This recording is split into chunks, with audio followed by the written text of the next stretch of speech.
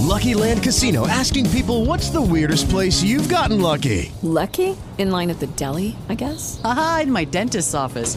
More than once, actually. Do I have to say? Yes, you do. In the car before my kids' PTA meeting. Really? Yes. Excuse me, what's the weirdest place you've gotten lucky? I never win and tell. Well, there you have it. You can get lucky anywhere, playing at LuckyLandSlots.com. Play for free right now. Are you feeling lucky? No purchase necessary. Void where prohibited by law. 18 plus. Terms and conditions apply. See website for details.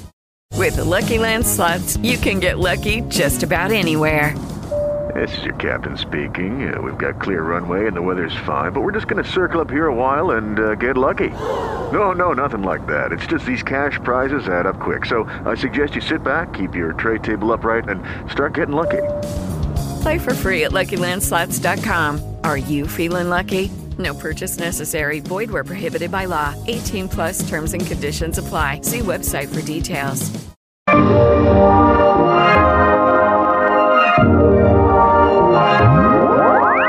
What is going on, everyone? This is Dr. Josh Funk, and you are listening to the Strength and Knowledge Podcast.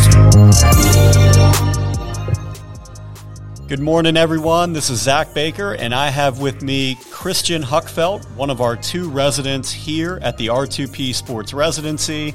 And this is another episode of a journal article review, which is part of their monthly requirements as they progress through their classroom and didactic material as part of the residency program. The final week of the month is when we release the journal article review.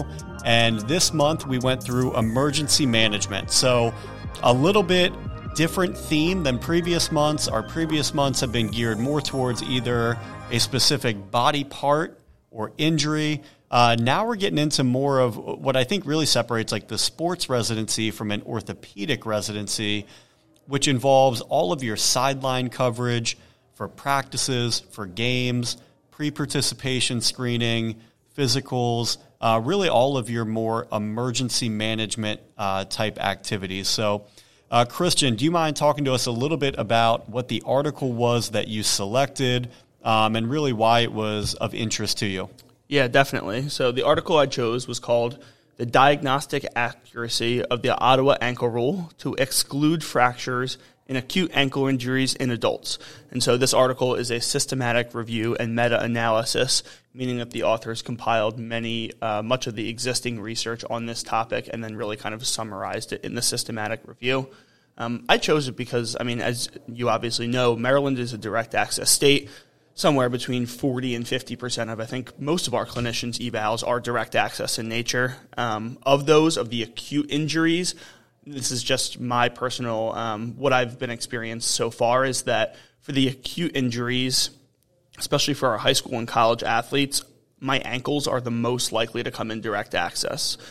Most people with acute knee injuries, acute shoulder, elbow injuries, enough that they feel the need to seek medical attention, I have found that people will likely seek a doctor first, especially recurrent ankle sprains, or if people have done it before, I tend to think that people are a little bit more comfortable just trying PT first. And so because of that, because we are the first-hand line of communication and the first-hand medical, we need to be able to rule in or rule out potential ankle fractures. And so the Ottawa Ankle Rule, I think, is something that most PT students, hopefully all, have been exposed to at least a little bit in PT school. I know we learned a little bit about it in school, and obviously you and I know, have had some closed-door conversations about using it in the clinic, but I found this recent systematic review. It just got published late 2022, so I thought it would be a good opportunity to talk about it on a podcast.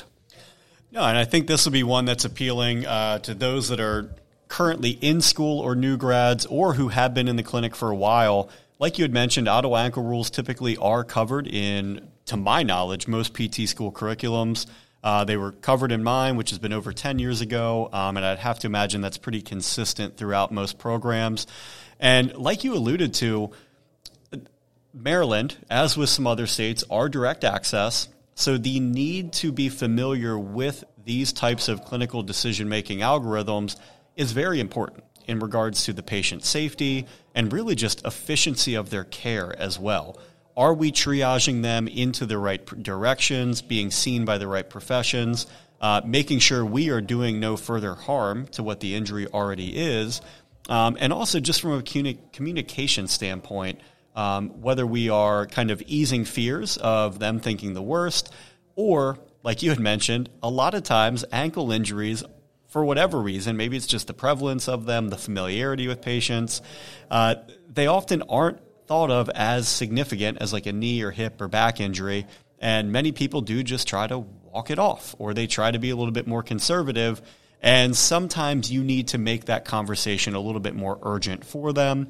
And research and studies and tools such as the Ottawa ankle rules can help you strengthen your argument and validate some of your concerns that you may have with them. So, Christian, do you mind going a little bit into the article just regards to how it was set up and what they were looking at? Yeah, definitely. Real quick before I do, if you're not familiar with it, the Ottawa ankle rules are a diagnostic tool that acute management clinicians, whether that be hospital systems, athletic trainers, physical therapists, can utilize to determine whether somebody needs to obtain X-ray imaging after an acute ankle injury. I think just kind of best practice in the past, or maybe not best practice, but common practice in the past was just get everybody X-rays, and obviously we're kind of learning now if we can limit some of the radiation on those, especially in children over time, it's important. So that's why these Ottawa ankle rules are important. With them, it's 5 rules, the first being the ability to weight bear immediately and for 4 steps in the clinic. The second being tender to palpation either on the distal fibula or the posterior part of the lateral malleolus. The third being tenderness to palpation on distal 6 centimeters of the tibia or the medial malleolus. Those 2 are the ankle specific, and then there's 2 foot specific, being bone or point tenderness on the 5th metatarsal or the navicular. So just to quickly highlight, this article only speaks about the ankle rules, meaning it's the ability to weight bear, and then tenderness on the medial or lateral malleolus. It did not include studies that talked about tenderness in the foot in either the 5th met or navicular. So this systematic review, just like many others, really starts by looking at the many existing databases and looking at current articles on the topic. Like a lot of article reviews, through the inclusion criteria, they come up with a large number, about 250 articles, and then systematically ruled out different articles based on the patient population and based on other characteristics of the articles. This study came down to 15 total articles. I think about 13 were cohorts. 1 was a randomized control trial, and 1 was a non-randomized control trial. So after they find the 15 articles that are going to be included in the systematic review, the authors then go through and synthesize the data, basically pulling the sensitivity, specificity ratings, and the positive-negative likelihood ratios and predicting ankle injuries using the Ottawa ankle rules for each article, and they put it all in one big data chart and then run certain number of statistics to determine what the kind of the group data is. They also, through a couple other methods, assess for methodological quality of the articles, basically looking at how the articles were done.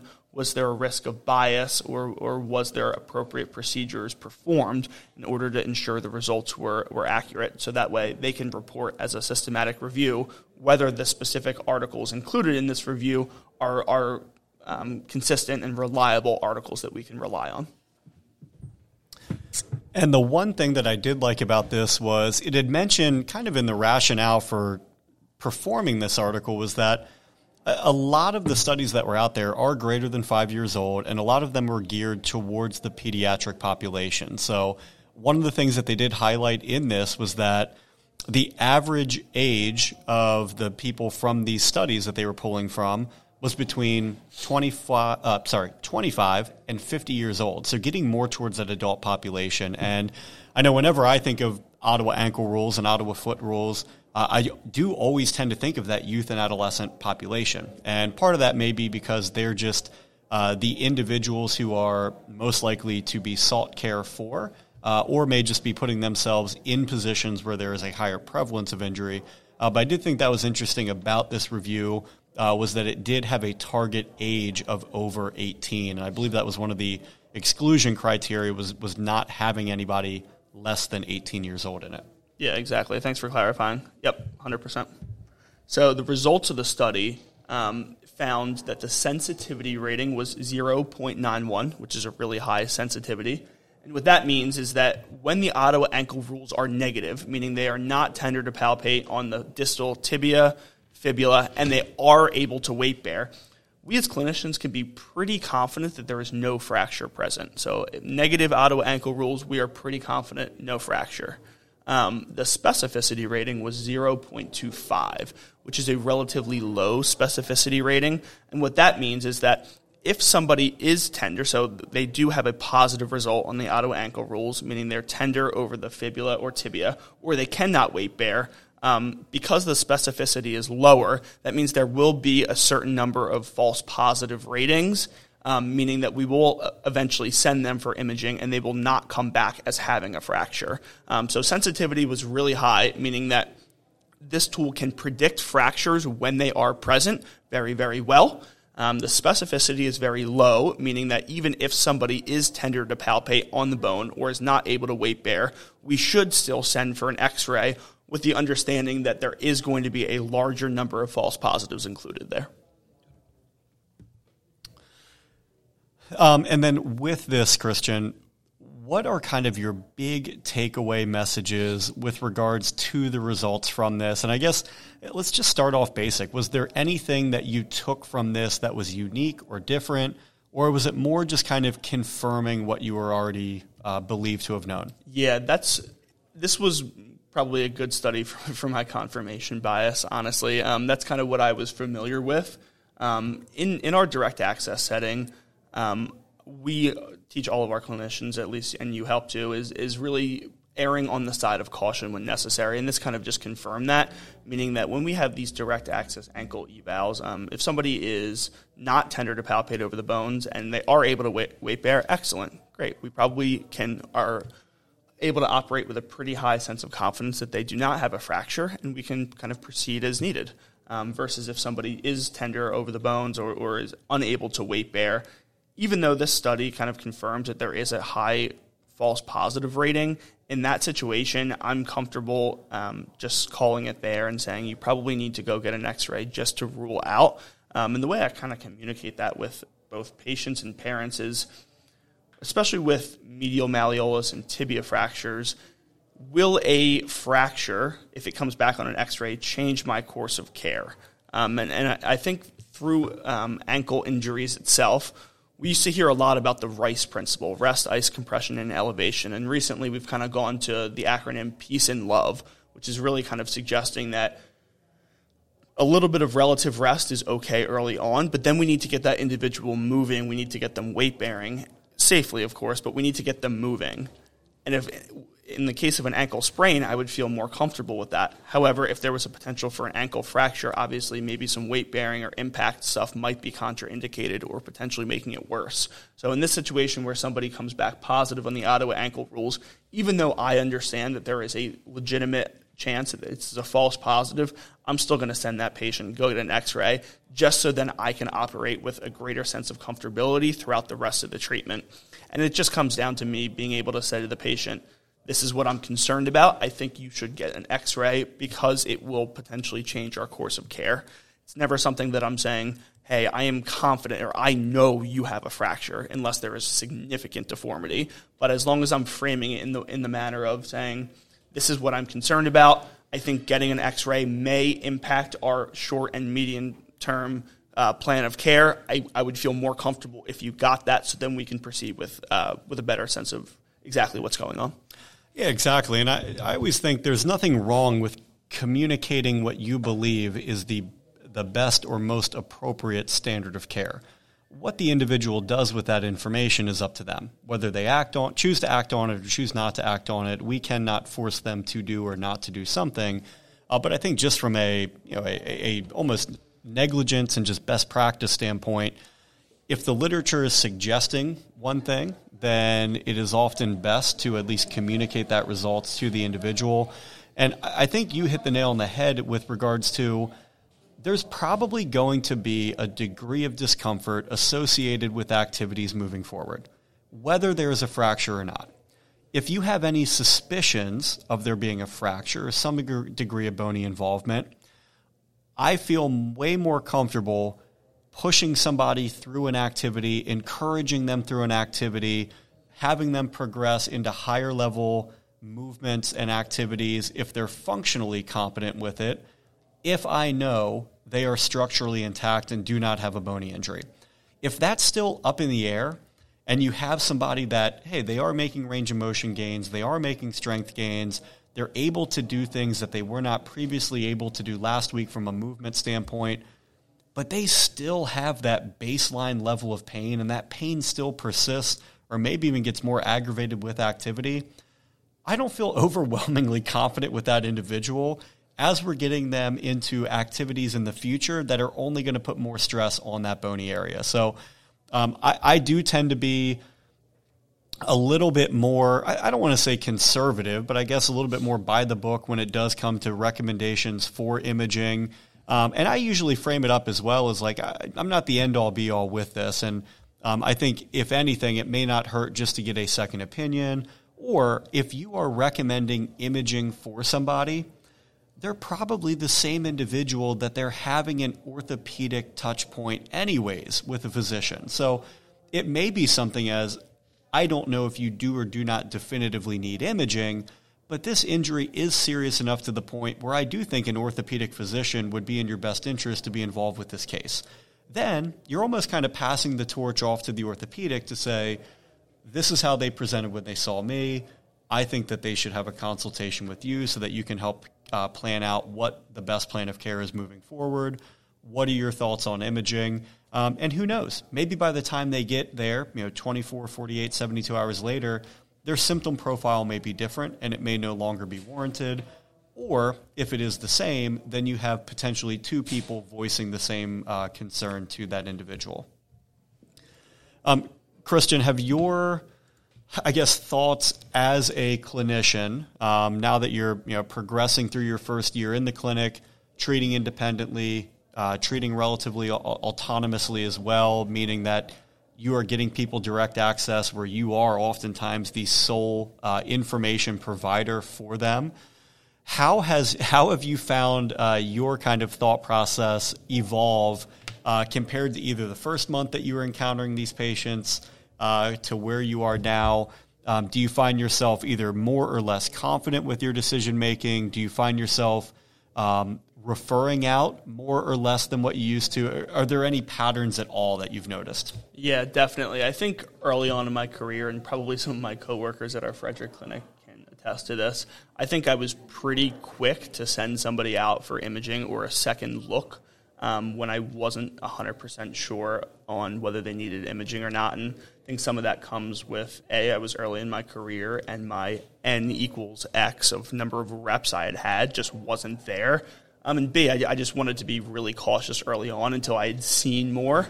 I will say I have slowly begun to, I don't want to say refer less, but I have not referred as quickly on some things as I have grown as a clinician, and I can be more confident that there is something that I don't need to necessarily be overwhelmed or worked up about right now.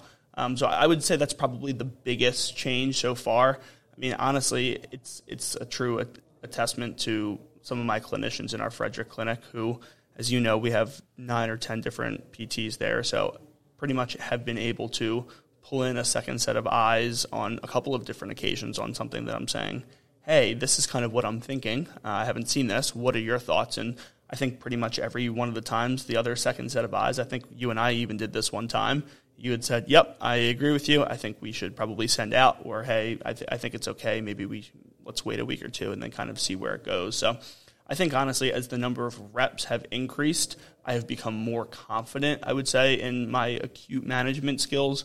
I would still say I probably, as a person and clinician, still lean a little bit more on the conservative side, meaning that if I'm moderately concerned, I would likely still send to a physician or for imaging, because I don't want to get put into a situation where I'm putting kind of my motivation or my attitude ahead of the kind of the plan of care, and we get to a certain point down the road, weeks or months later, and then we look back at imaging and say, wow, that really could have changed things for us early on.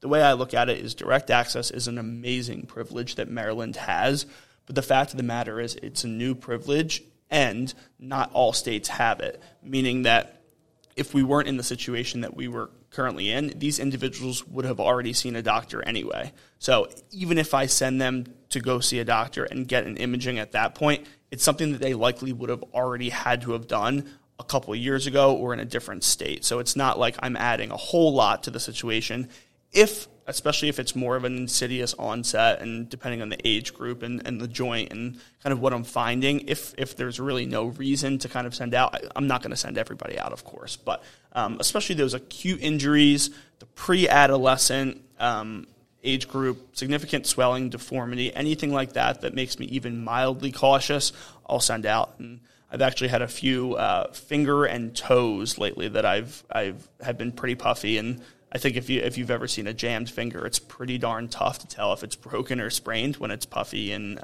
inflamed. But recently, I've had a few. I've sent most of them out, and the ones I have, I've been happy that I have sent out. So I think one thing that you told me early in my career here is that I think if you frame it right to your patient, they're not going to be mad or upset at you for sending for imaging or to see a doctor because you have certain concerns. However, I think if you did not send somebody and you did have a little bit of concern, it would be difficult to either sleep that night or you run into issues later in the plan of care. Yeah, absolutely. And I think what you had just alluded to is a very important point, that when you're making these recommendations for imaging, it's very beneficial if you can spell out for them what their plan of care is going to look like based off each result from the image.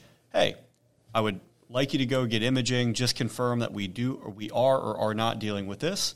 If the imaging comes back saying this is what we're going to do. If the imaging comes back saying the other thing, this is what we're going to do. And I think that also helps just provide clarity for them that you are confident in your ability. You do have a plan in place, and you're not just in kind of like a wait and see mode and you're passing the ball to somebody else to make the decision for you.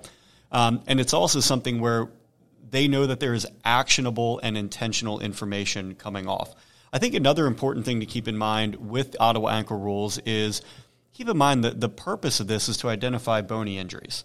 So another part that may factor into your decision-making of if you are referring them or not is there any other logical condition that could be causing these positive results? Meaning, they have a difficult time weight-bearing. Is there anything else in related to that area other than a bony injury that would make sense to make it difficult weight-bearing? Is there anything else from an anatomical standpoint or that's relevant to the mechanism of injury that could cause point tenderness in or around some of those areas? Does it follow a mechanical principle with contractile tissue in that area, or does it not? And I think when you take a look at it from that lens and you start to think about all of the other things that may or may not influence it, I don't think the decision to refer for imaging is as daunting anymore. It almost spells itself out for you. It gives you just more information to work off of. Yeah, 100%. I agree with that. Christian, any other parting words, or do you think we covered everything with this article? No, I think we got the majority of it. It really sounds like with Ottawa ankle rules, if it's negative, the clinician can feel pretty comfortable moving on without imaging. If it's positive, in my interpretation, kind of use your clinical judgment. I would probably still encourage clinicians and students out there to still refer for imaging just to rule out a fracture. The one thing that this article says makes it pretty important, is just they highlight that the clinician should not only use the Ottawa ankle rules in isolation. They should also use their clinical judgment and the situation present in front of them. So this is not just we are using this and we're forgetting everything else we've ever learned and every other experience we've had. I think it's kind of a combination between this, in addition to our experiences, in addition to the current scenario the patient is in, the mechanism of injury, and what the person in front of you presents as. Perfect. As always, Christian, thank you for time and efforts compiling and synthesizing this information for us, and look forward to having you back on next month.